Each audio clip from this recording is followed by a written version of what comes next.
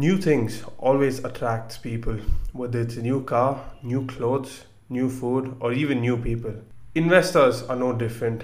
Investors are also attracted to new things, whether it's a new technology, a new industry, or even a new company. In today's episode of Portal to Profits, we will be taking a look at the IPO phenomenon. First, let's talk about what an IPO is. When a privately held company offers its shares for the first time to the public, then it is called an initial public offering. It is a way for companies to enter the stock market. Until a company offers its IPO, the public is not able to buy the company's shares. Before the IPO of a company, its shareholders include limited people like the founder, the co-founder, relatives, friends, and initial investors. However, after the company offers its IPO, anyone can buy the shares of the company. And when I say anyone, I mean people like you and me. A few of the popular IPOs listed in the Indian Stock Exchange in 2021 are Kalyan Jewellers, Craftsman Automation, Ease My Trip, Indigo Paints, IRFC, and many more.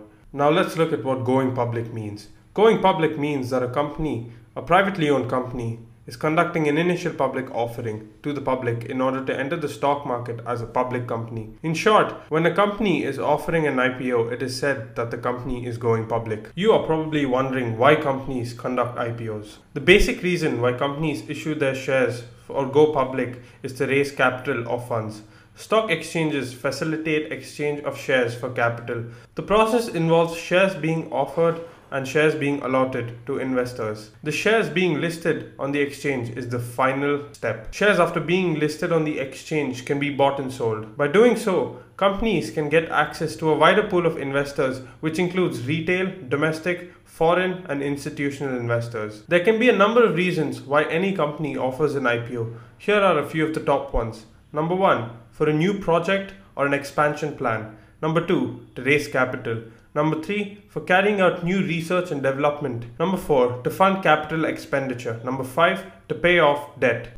Number 6, to create awareness about the company. And finally, number 7, for the initial investors to exit from the company by selling their shares to the public. And in addition, IPOs generate lots of publicity for the company and hence helps in creating market exposure, indirect exposure, and brand equity. You've probably wondered why most IPOs come out during a bull market. Let's discuss. The promoters of the company sell their stakes only when they are confident of getting a good price. This generally happens only in a bull market. During a bull market, the owners of the company can raise enough funds for their cause as the public is optimistic. People are willing to pay good prices to buy shares of the company.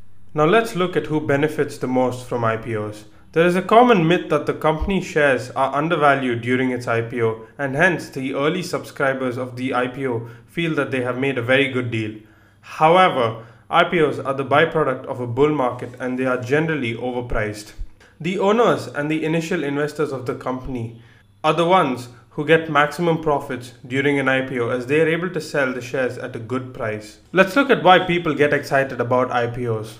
The first reason is the underpricing myth. When a company announces its IPO, people assume that the shares at the IPO will be underpriced. Number 2 is the herd mentality. As everyone they know will be applying for the IPO, people do not want to miss out. Number 3 is overhype by the media and underwriters. Number 4 is the next strategy, where people compare the upcoming IPO with the winners of the past, and there is a bias in play, which often can be the downfall of new investors. So is it really worth investing in an IPO? Yes, sometimes it is, sometimes it isn't. Everything comes down to your research and whether you look for the right things before applying to an IPO. That's all for today's episode. We hope that you've enjoyed today's episode and have gained some value in it. Stay tuned as the 10th episode is going to be out very soon.